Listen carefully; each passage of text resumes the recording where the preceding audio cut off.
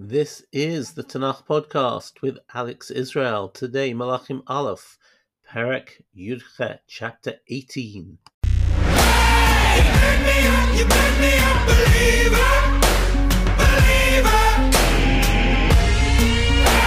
You made me a believer, believer. In this chapter, one of the most famous in the whole Tanakh, Eliyahu challenges King Achav and his 400 or 450 prophets of Baal. In fact, he sort of challenges the entire nation to a duel, to a contest. What he wants to do is to prove ch.18, to prove belief of God. And indeed, this is the climax of this entire scene where he causes fire to come down from heaven and to burn the sacrifice which is designated for God. And everybody falls on their faces and prostrates themselves and says, Hashem hu ha'elokim. Yud-Kei Vav-Kei, Hashem, the God of Israel, He is the only power, the only God. Hashem hu ha'elokim. This sort of Ne'ilah-like moment, a moment of clarity, a moment of decision.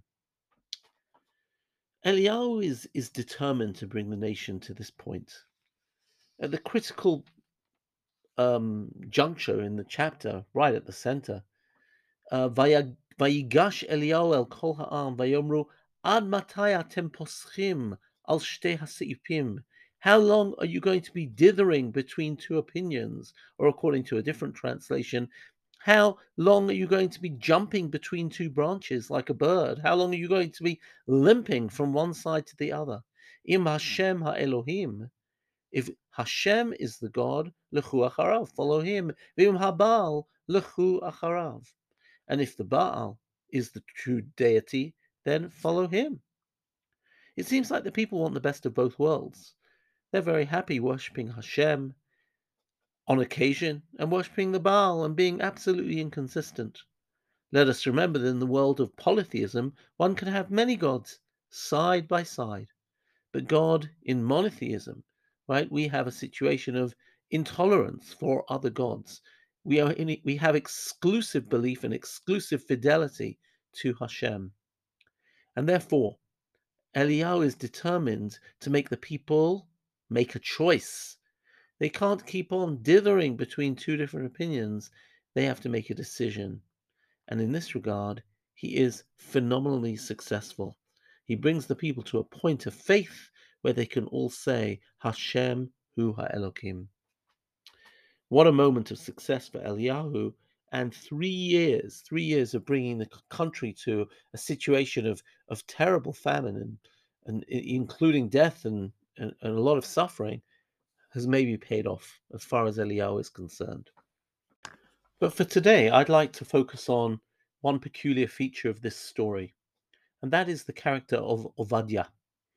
When you look at the chapter, there are about 15 verses which are dedicated to Eliyahu's encounter with Ovadiah, who is Achav's sidekick, Achav's director of activities, his home secretary. And the question is why we have this entire encounter here.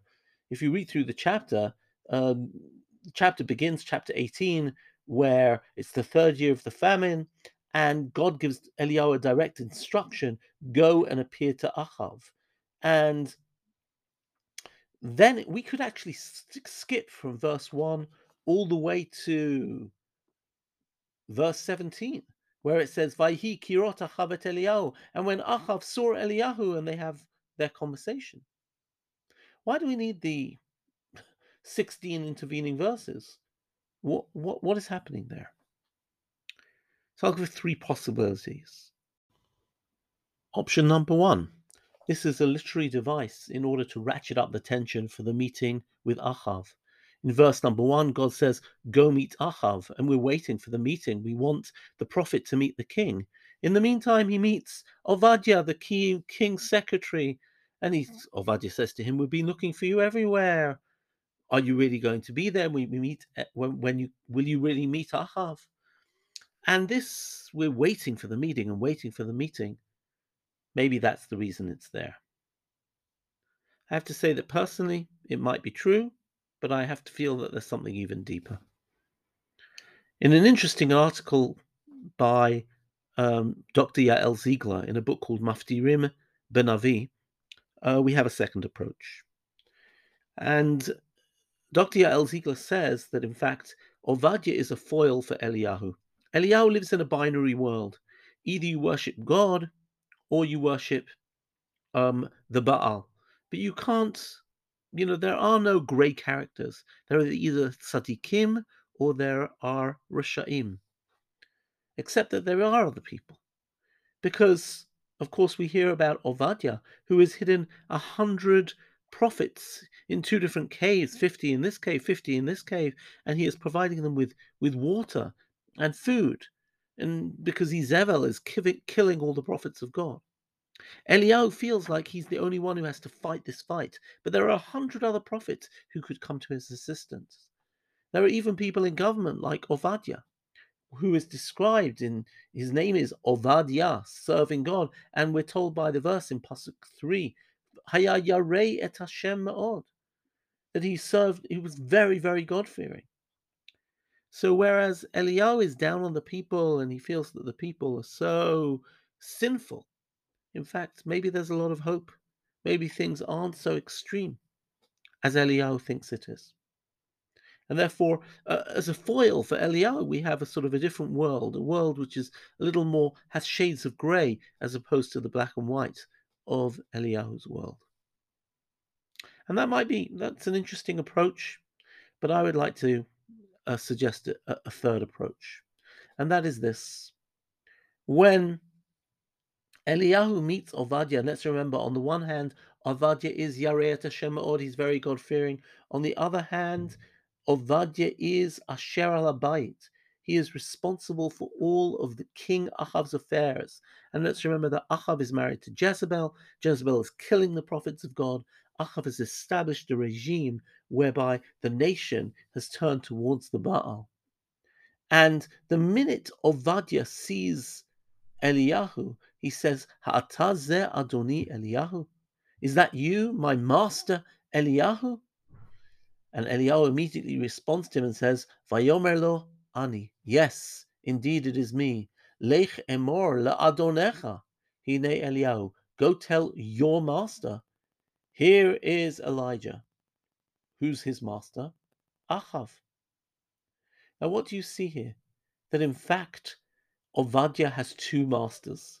One master is Elijah, the other one is Ahab. And the question is, can anybody have 2 masters?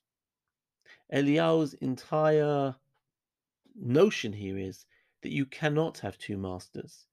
You have to make a choice. You have to decide whether you're on the side of the good guys or of the bad guys. Even this particular duel, this contest, which takes place on Mount Carmel. Some years ago, I went on a tiul, I went on a trip to Mount Carmel, and we're standing there at the top. And the wonderful tour guide, her name is Shuli Mishkin, we're standing there, and she says, look north. And we look north and we see the sea, and we see the coast of Israel. And in the distance, she says, over there, that is exactly Tzor, that is Tyre. That's where Jezebel came from. And then she said, turn around 180 degrees. And we did that. And you can see the hills of Shomron. You can see the approximate location of Shomron. And she says, why did Eliyahu choose this site to have his contest? Because it's literally as clear as north and south. If you want the Baal, follow the Baal. If you want Hashem, follow the Hashem. Are you going to follow Phoenicia or are you going to follow Israel? Eliyahu is all about the people having to choose.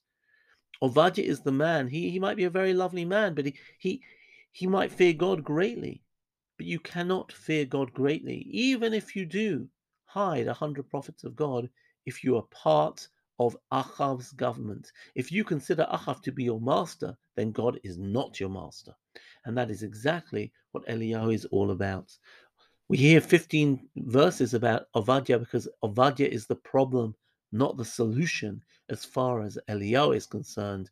Eliyahu is the man who will bring fire down from heaven and bring everybody to a point of clarity, to a point of decision. Hashem hu Elokim, God, and I might add, God alone is the God, and no other deity, in exclusive fidelity to God, with nothing, no other choice, nothing on the side, no other alternative, only Hashem. Thank you for listening. See you tomorrow. You made me a believer.